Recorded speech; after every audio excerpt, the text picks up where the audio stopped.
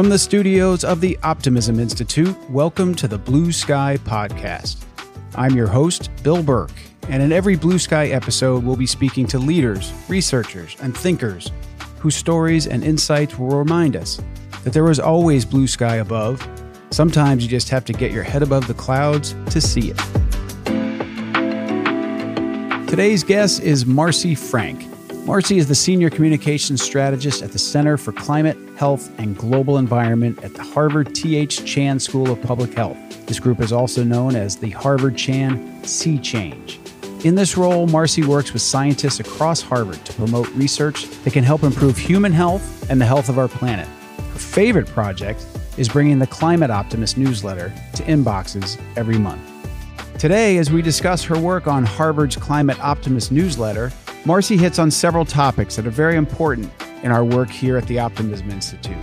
Things like our media consumption habits, how we educate our kids, and how hope and optimism inspire action far more effectively than fear and doom.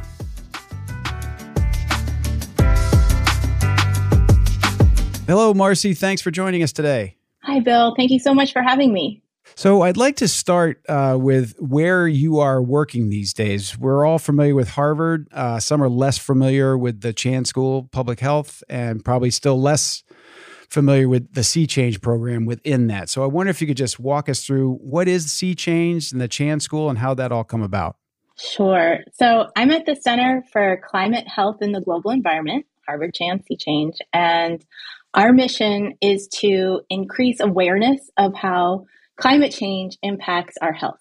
And we do this using science to make it personal and actionable and urgent. And everything we do highlights climate solutions and the role we all play in driving change. So 25 years ago, we had a landmark study on the true cost of coal, and it made a big splash because it revealed that coal impacts our health at every stage of its life cycle, which was big news at the time. And since then, we focused on how burning fossil fuels harms our health, and conversely, how greening our economy makes us healthier. And today, we're also using our research to help the healthcare system become resilient to the climate crisis to protect patients from the risks of climate change. Terrific. Well, the things you mentioned, can be scary to people, and people are fearful of climate change. And some, you're now the editor of a newsletter called The Climate Optimist. And there are a lot of people out there for whom the climate optimist seems like an oxymoron or a misfit. Could you explain to us how the climate optimists come about, and why did you choose optimism as opposed to fear and more dire warnings about climate change? Absolutely. So we published our first issue in early 2019, so we're turning 4 this year. Congratulations. Oh, thank you. It was inspired by our former director, Gina McCarthy, who is hands down the most optimistic and realistic person you'll ever meet when it comes to climate change. And if you haven't heard her name, you've definitely seen her work. She was the EPA administrator in the Obama administration. And most recently, she was our very first national White House climate advisor in the Biden administration, where her job was to pull together every government agency to address climate change in what they call the whole of government approach to climate solutions. So between her time at EPA and her time at White House, we got to have her as our director for a couple of years. So if you go back to 2019, we had an administration who wasn't exactly prioritizing climate action. Is Right. one way to say it. Yeah. And it seemed like every other day we saw another news story that rolled back yet another rule or regulation that previous administrations had put into place to protect our health and to tackle climate change. So if you were tuned into the climate policy world at that time, it was truly horrifying, and it felt like it was setting us back decades.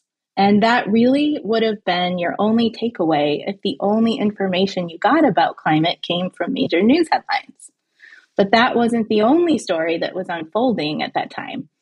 So concurrently, cities and states were stepping up in major ways and were taking actions to keep us in line with the Paris Climate Accord to keep our temperature rise to 1.5 degrees Celsius. And we also saw industry, philanthropy, and the grassroots levels all kick into high gear. So even though the federal government was asleep at the wheel, all of these tremendous efforts were underway, making progress, but they were just out of view when it came to media attention. So we created the Climate Optimist to shine a light on climate actions that were taking hold across the country to reassure people that solutions were underway and to give people hope for our future, and also a menu of options for how they could get involved if they wanted to become part of the solution. So if you fast forward to today, we've made huge progress. Every level of government is kicked into high gear, doing something good for our climate.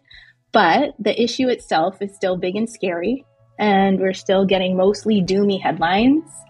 So we keep going with the same message that climate change is happening, but we have solutions, and there is a role for everyone to play to be part of those solutions.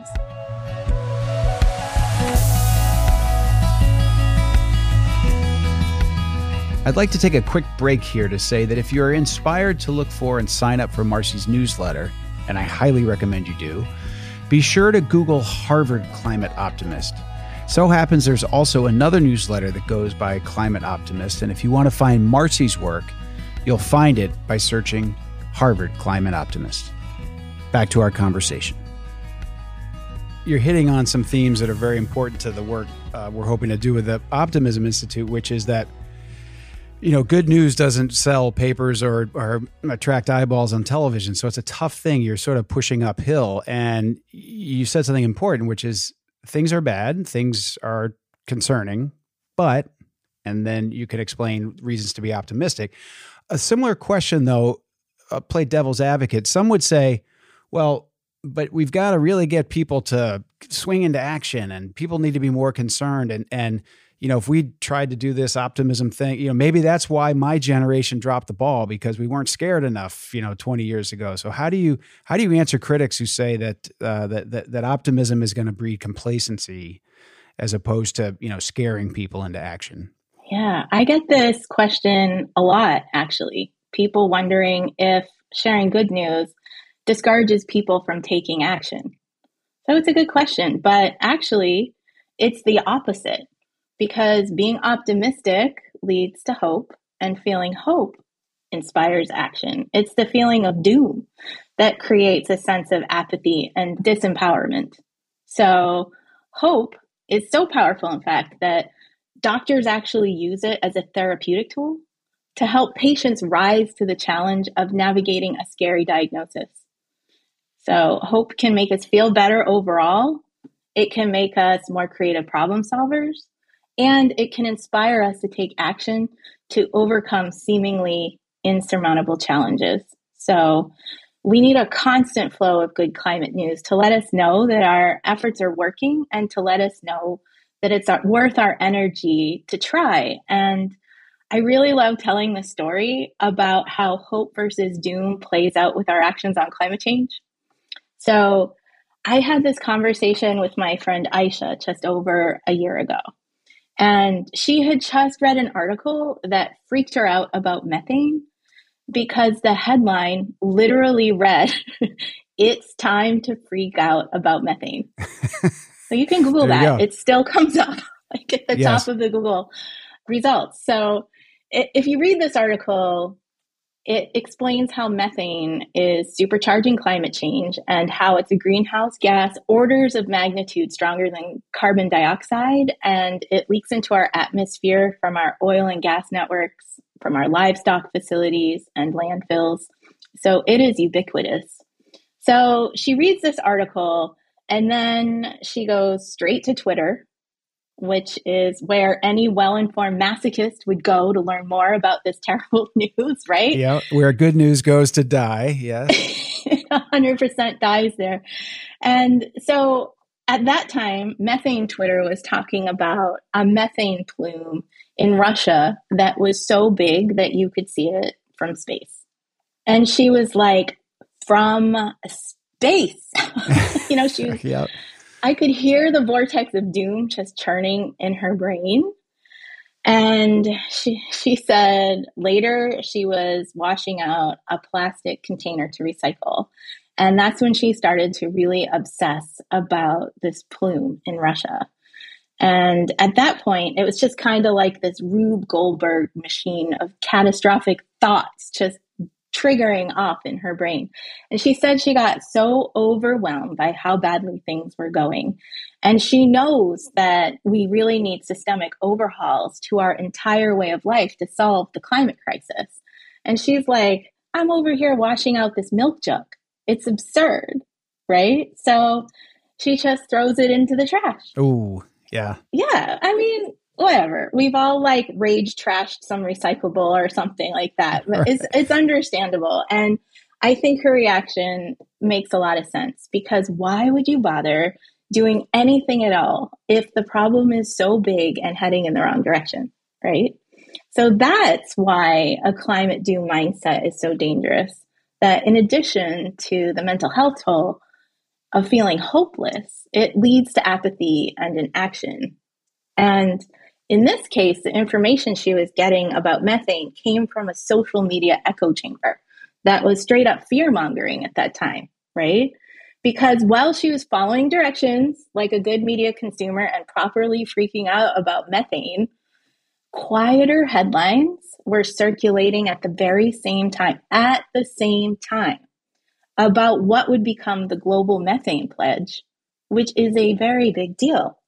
It's 111 world leaders that agreed to reduce methane emissions in line with our 1.5 degree temperature rise goal. It is a huge boon to our planet because these countries are responsible for 45% of all methane emissions. And they're committing now to reducing them by a third by 2030. And at the same time, here in the United States, to meet that methane pledge, we were working on the most aggressive methane rules that had ever been proposed by the United States. And these rules now mean that we're going to be fixing 3 million miles of pipeline and cutting methane emissions across our entire food chain. So this was all happening at the same time that Aisha was freaking out about the methane plume. And bad news travels faster than good news, right? The frenzy was totally focused on doom. So it was amazing. And I asked Aisha if she'd heard about the pledge or about these rules, and she hadn't. And I said, well, of course not. Of course not. And she was being very informed, right? She was doing everything she could to be informed. And I said, well, now that you know, does it make you feel better? And she said, yeah, definitely. And I can't make this up.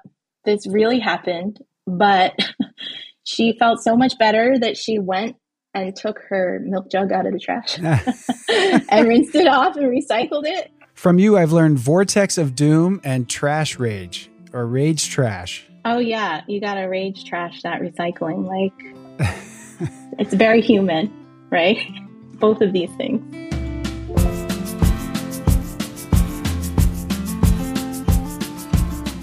I want to take a break here and underscore something Marcy's saying, as it's very important to the work we're doing at the Optimism Institute. We know there are people out there who look down on optimists as being naive and criticize them for not taking action on problems because they just assume that life will get better regardless. But what Marcy is saying, and we agree wholeheartedly, is that it's an outlook of doom that breeds apathetic hopelessness, while optimism spurs action. Now, back to our conversation. You pointed out something that we'd love to encourage people to think about when it comes to media consumption is headlines versus the full article, right? So we're all time crunched. We scan headlines. And as you probably know, especially in newspapers, the headlines are often written by a different person than the one who wrote the article. So they get to take the article and they want the headline to attract eyeballs. So they make it And recently, the reports came out about education losses during the pandemic, for example. And the headlines were very dramatic, that huge drop-offs, 30% in learning and all this stuff. And then you read the article. I read the article. And as I recall the math, I think it was rising ninth graders. In past years, about 25% of rising ninth graders were not reading at an appropriate level. But after the pandemic, that number grew to 33%. And they took the 25 to 33 and said it had gotten 30% worse or something like that. And I thought a headline could have been, despite all the challenges of the pandemic, America's teachers and parents did a remarkable job that reading only dropped from, 25% of people to 33, right? It's these ways of spinning a piece of content with a snappy headline can take you in such a different direction, whether it's positive or negative. And it tends to be negative because it gets more attention. Absolutely. So one of the things that we've talked about before is how climate doom is the new climate denial. And I think it was Michael Mann, a climatologist, who first started talking about this. And essentially, the issue is that with climate denial, we don't take action because we don't think it's a problem. And with climate doom, we don't take action because we think it's a problem we can't solve. And either way, we end up not taking action. And both narratives are hard to overcome, but not impossible, especially if you step back and look at two forces at play, forces that are way bigger than us, and trace back to why it is that we feel so doomy in the first place. And first is that climate denial and climate doom are both narratives and PR campaigns funded by the fossil fuel industry that are designed to protect their profits and to make it so they can keep pumping oil and gas out of the ground. So if you believe in climate change, as most people do now, and if you worry about climate change, which most people do now, then your mission, if you choose to accept it, is to change your mindset from doom to hope, because it's going to make you feel better and you'll be a more effective part of the solution. And the first way to do that, I think, is to understand that there's some manipulation going on here, paid for by the fossil fuel industry, designed to turn us into climate doom zombies who are so overwhelmed by the size of the problem that we don't do anything to fix it. So that's the first force at play here. And the second gets to what you were just talking about, which is the media and how news outlets tend to write more negative stories because they capture our attention, they get clicks, they get advertising dollars, and they leave us to believe the world is worse than it actually is. So combine that with the fact that our brains are hardwired to fixate on bad news, right? It's a primal survival instinct. But this isn't great when all the news is bad. What happens is we have this magic cocktail that can stamp out any light of hope in even the most optimistic of people, right? So the antidote, I think, to this particular force is to understand that massive climate progress is underway. It just gets buried under really doomy headlines. So that's why we write the Climate Optimist newsletter, because it's my job to go looking for this good news in not major news outlet sources, but that, in more wonky news sources, like catching wind of things that are happening. And I compile it so that people who don't have the full-time job of going to look for this good news have some way of knowing that things are moving in a good direction.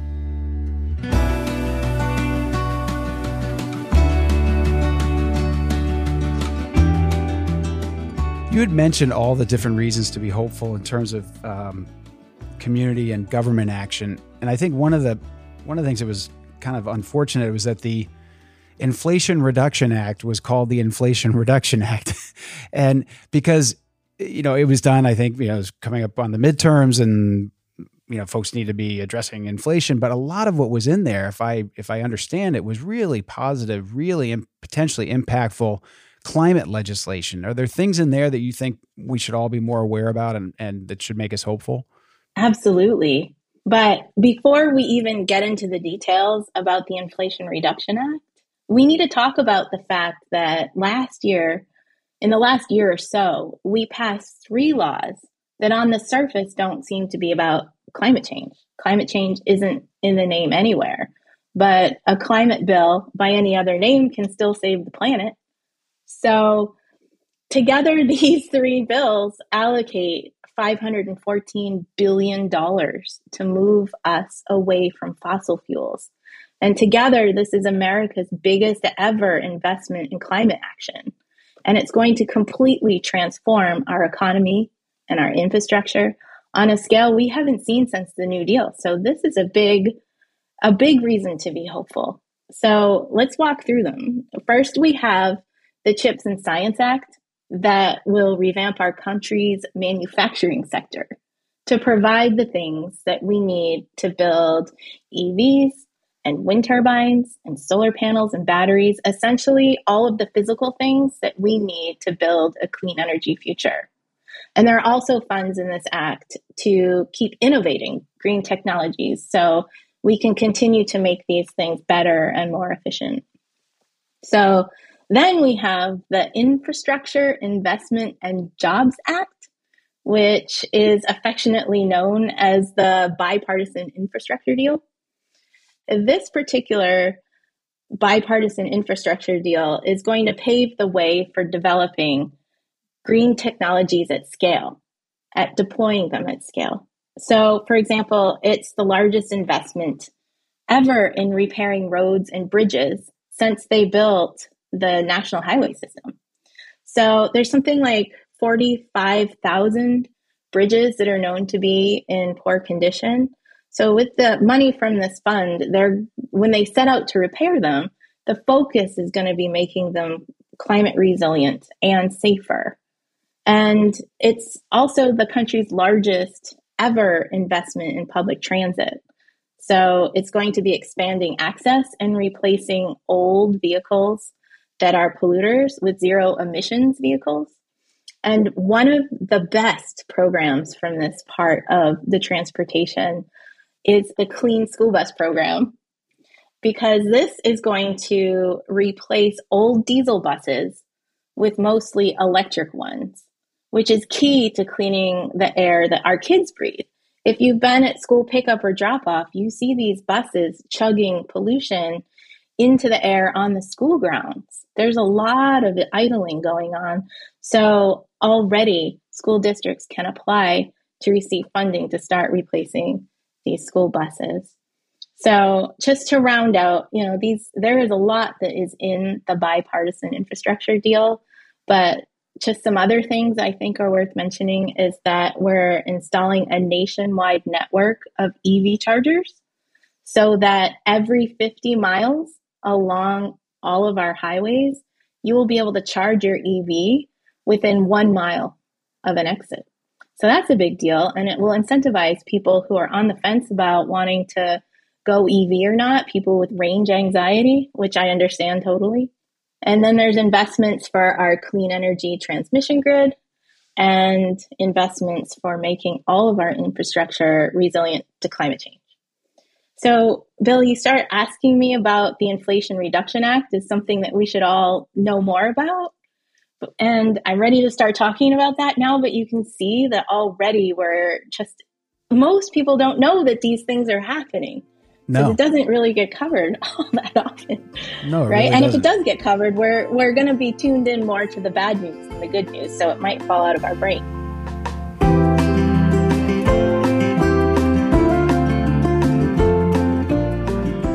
So let's talk about the Inflation Reduction Act, which essentially aims to electrify everything.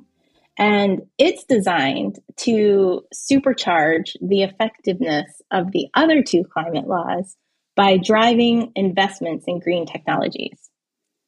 So the IRA is also the bill that's most likely to have a direct impact on our daily lives. Let's talk about the tax credits that are available for everyone to electrify our homes. And of course, there are equity issues at play here. Not everybody is able to afford upgrades. Not everybody owns their own home. There was an effort made to have sort of a sliding scale of tax credits based on income and zip code. So with that caveat, some of the things that you can think about if you are actually thinking about making upgrades to your home are things like getting tax credits for replacing your doors or your windows, or upgrading your appliances so that they will be electric to get off gas appliances. Or even next level, if you've been thinking about installing solar panels or a heat pump, all of these things now have 10 years of tax credits available to you. So whereas before you used to rush out and try and get an EV, if that was your thing, before the tax credits expired, now you just have access to them for the next 10 years. And if this is interesting to you or your listeners, I would say Google the Rewiring America calculator. Rewiring America calculator. Okay. And that will help you figure out how much money specifically you can expect from the Inflation Reduction Act. It personalizes for you based on your income and your zip code. It is.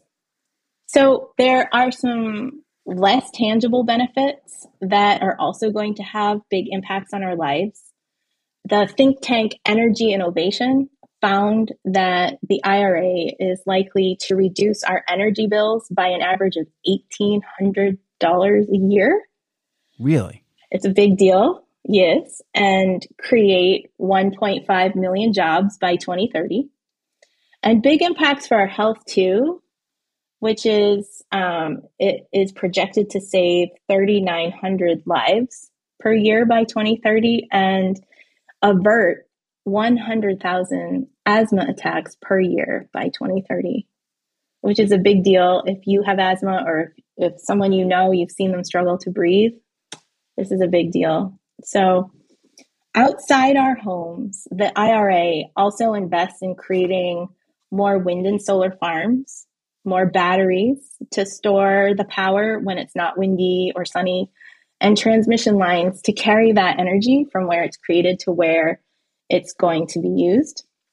And when you zoom out a little, what's really cool about the IRA is that the climate progress it will make isn't limited to just what the government will pay for.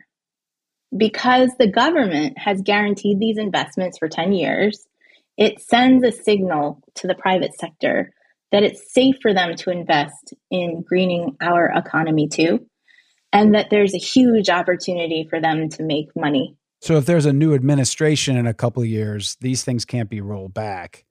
So it takes that uncertainty out of it. Okay, that's really helpful. Industry loves certainty. And it's projected that the IRA is going to spark $1.2 trillion in additional investments in renewables between now and 2035. Amazing. It is amazing. Does it make you feel better? I'm feeling better as we go. This is great. Good. This is great.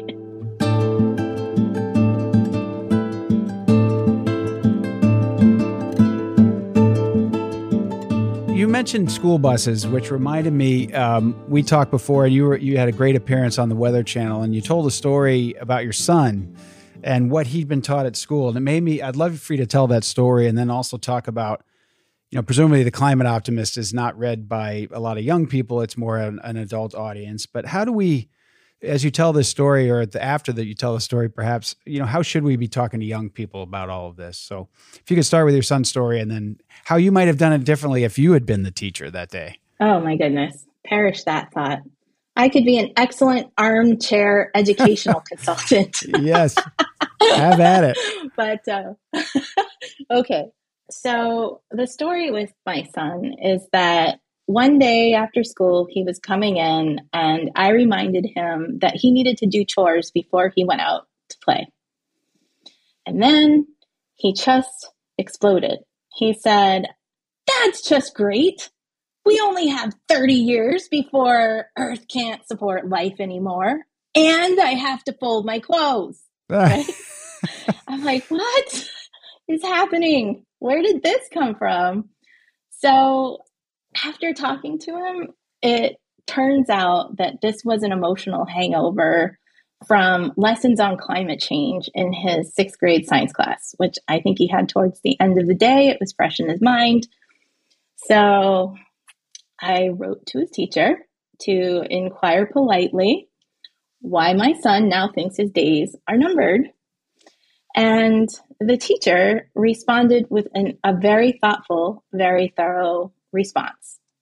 And he went into detail about how he taught the kids that the greenhouse effect mimics previous mass extinctions that the planet has endured. And then he outlined all the ways that life will essentially be near apocalyptic by the time his students reach age 50. Oh, gosh. Yeah. Oh, boy. Yeah. So he sort of doubled down. He didn't say, well, I didn't say that stuff. He basically laid it out for you. Right.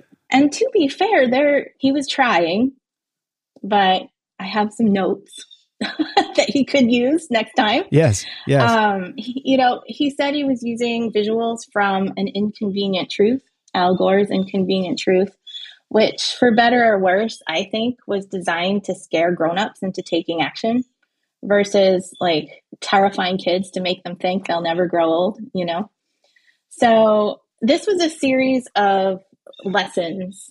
And on the last day, his teacher said, and I quote, he tries to bring them back from their despair by showing them that there's a global effort to combat climate change and that it's curbing CO2 levels. And then he tells them about their carbon footprint and how they can make sacrifices to save the planet.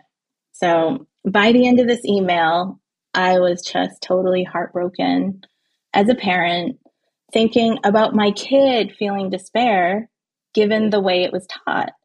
And also really angry because by the way his teacher explained it, despair is baked right into his lessons by design. And then he puts the responsibility for saving the planet on the shoulders of a room full of 6th graders. Like, don't forget to recycle, kids, or else. You just want him to fold the laundry when he gets home from school, and now he's got existential doom. I know. It was awful. So I was able to talk to him in detail about what are these messages that he has taken away now.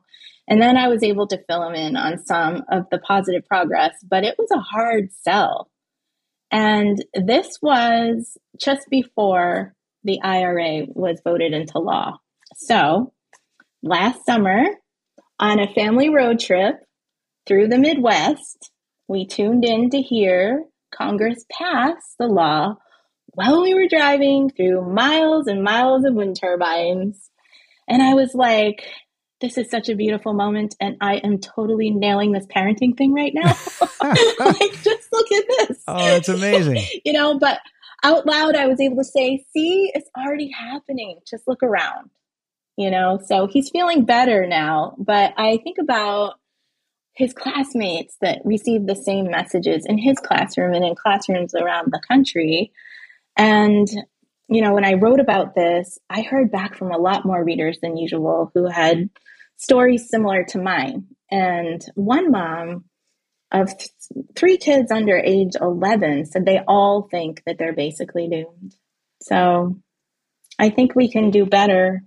Well, and sure. And it's one of the reasons I'm glad we're talking about this. I mean, and why I'm working on optimism generally too is, my kids are older than yours and they're in their 20s and they have friends who are thinking about getting married and maybe having a family, but then they think, well, I don't know if I want to bring children into a world that's going to be doomed.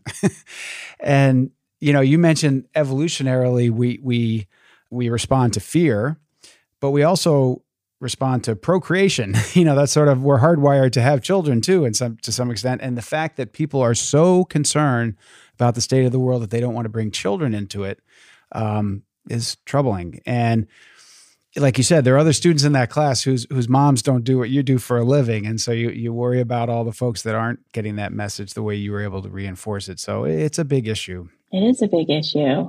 It is. When Marcy tells the story about her son, I can't help but think about a classic scene from a classic movie, 1978 Best Picture winner Annie Hall. It's a flashback to a young Alvy slouched on a psychiatrist's couch. His mother sits next to him. He's been depressed. All of a sudden, he can't do anything. Why are you depressed, Alvy? Tell Dr. Flicker. It's something he read. Something you read, huh? The universe is expanding. The universe is expanding? Well, the universe is everything, and if it's expanding, someday it will break apart, and that will be the end of everything. What is that your business? He stopped doing his homework. What's the point? What has the universe got to do with it? You're here in Brooklyn. Brooklyn is not expanding. No, Brooklyn is not expanding, any more than it's likely that our world will be destroyed by climate change in the next 30 years. Now back to our conversation. You know, I want to acknowledge that good on the school district for including climate change at all. It's not a given in every school district. And also, it's really hard to change a curriculum sometimes, as I'm learning by talking with teachers in my own district. So, you know, again, I can put my armchair education advisor hat on and say what I wish my children will be able to hear in class when it comes to climate change. You know, I'd love to see climate change being discussed as more than just an earth science issue and the mechanics of how greenhouse gas emissions are playing in our atmosphere and the disasters they create, because it's really a story about humanity rising to meet an enormous challenge. And you can look at it from all sorts of angles and make it multidisciplinary. It has to do with science and innovation and technology, policy, and civic engagement. So I'd really love for any teacher covering it in the classroom to make it clear that there is a massive effort underway to make their students' futures not just livable, but thriving. And it's also a topic that's changing rapidly right now. So updating your lessons every year to reflect the solutions and climate actions that are new, hot off the presses, would go a long way towards warding off despair, I think, when kids are talking about it. And I think mentioning the 3 major climate laws that were just passed and the ways they're going to cut greenhouse gas emissions by completely revamping how we run our economy, that's positive to hear. And so I also think it's important for kids to feel empowered to be part of the solution. And I want to be really specific about what I mean here about being part of the solution. Because like my son's teacher, a lot of teachers teach their students about their own personal carbon footprints and the types of sacrifices that we can make to save the world. And while I do think it's really important to talk about how we can all live more sustainably, I think talking about sacrifice to save the planet is a lot to put on tiny little shoulders, right? It's not fair to make them think that if they don't eat organic food, which isn't something accessible to everyone, or if they don't recycle a water bottle, that they're sabotaging our environment. So instead, we can teach that solving the climate crisis requires us to stop burning fossil fuels. So our personal impact is much larger when we join causes to transition to clean energy, or support energy efficiency initiatives, or block fossil fuels in new buildings, that sort of thing. And rather than focusing on a mindset of sacrifice, we can focus on the economic and health benefits that happen when these initiatives are up and running. And those are easy to describe. Electricity bills go down and we get healthier. So it would be great to focus on initiatives that are underway and working both at the federal and local levels. And almost certainly there's something happening in that school district's vicinity that teachers can teach about and that students can take part in if they want. Well, I think you said you said a lot of things that are really interesting, but one was this idea of this being a multidisciplinary effort in education. Because a lot of what you talked about is not the science of climate change. It's about business and innovation and technology and government and voting and getting involved. And, I could see this, and forget just grade school and high school, the college curriculum across disciplines to look at climate change as a multidisciplinary issue that's going to be solved in multidisciplinary ways could make a huge difference. So I think what you're saying is really important, and it's so inspiring. One thing I'd like to ask just about everybody I talk to, some people think you're sort of born optimistic, born pessimistic, just as sort of, it's like you're a lefty or a righty or, whatever. Where does your personal sense of optimism come from? Not just about climate, but I can tell, I've got to know you a little bit. You're an optimistic person. Where would you describe that coming from? Sure. So I am generally an optimistic person, but I'm also spectacularly good at catastrophic thinking. Okay. It's my superpower. I can brag about that. So staying optimistic about climate change is a practice that is sometimes easier than others. And I'd say it's especially difficult every time there's a major climate impact that takes lives or destroys homes. So when it comes to climate change, I approach it the same way I overcome other catastrophic thoughts, which is to separate out what's a rational fear and what's an irrational fear.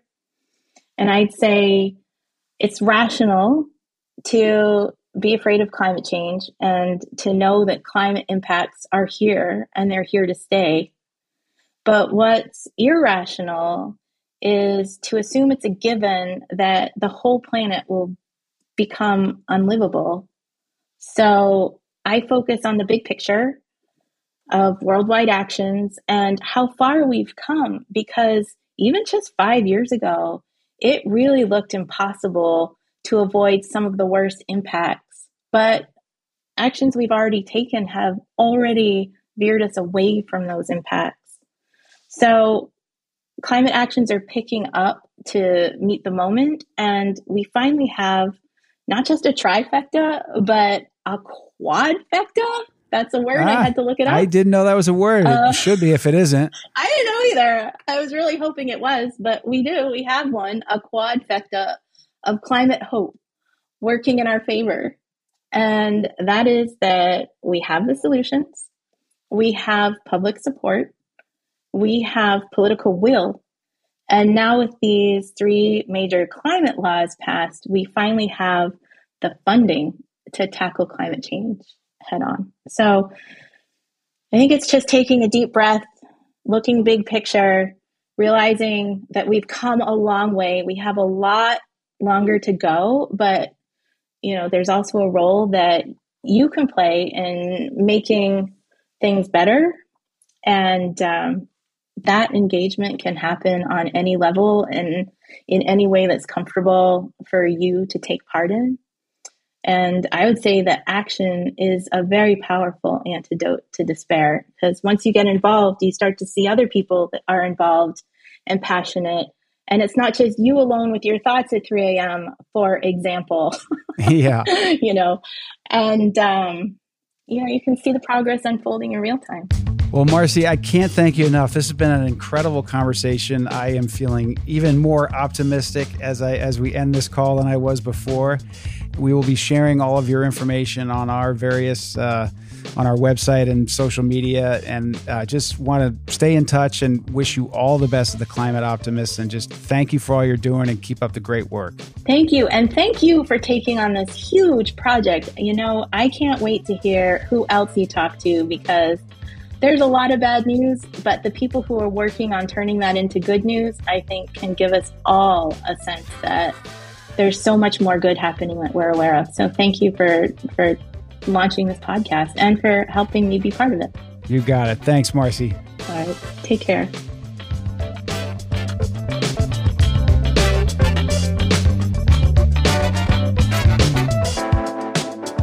Thanks for joining us for this episode of the Blue Sky Podcast with our guest, Marcy Franck, editor of the Harvard Climate Optimist newsletter. I do have some bad news for Marcy before we go. I looked it up, and quadfecta, I'm afraid, is not in fact a word. but I still say it should be.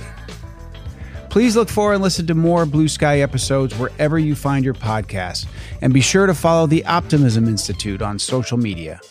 Until next time, I'm your host, Bill Burke, and thanks for listening to the Blue Sky Podcast.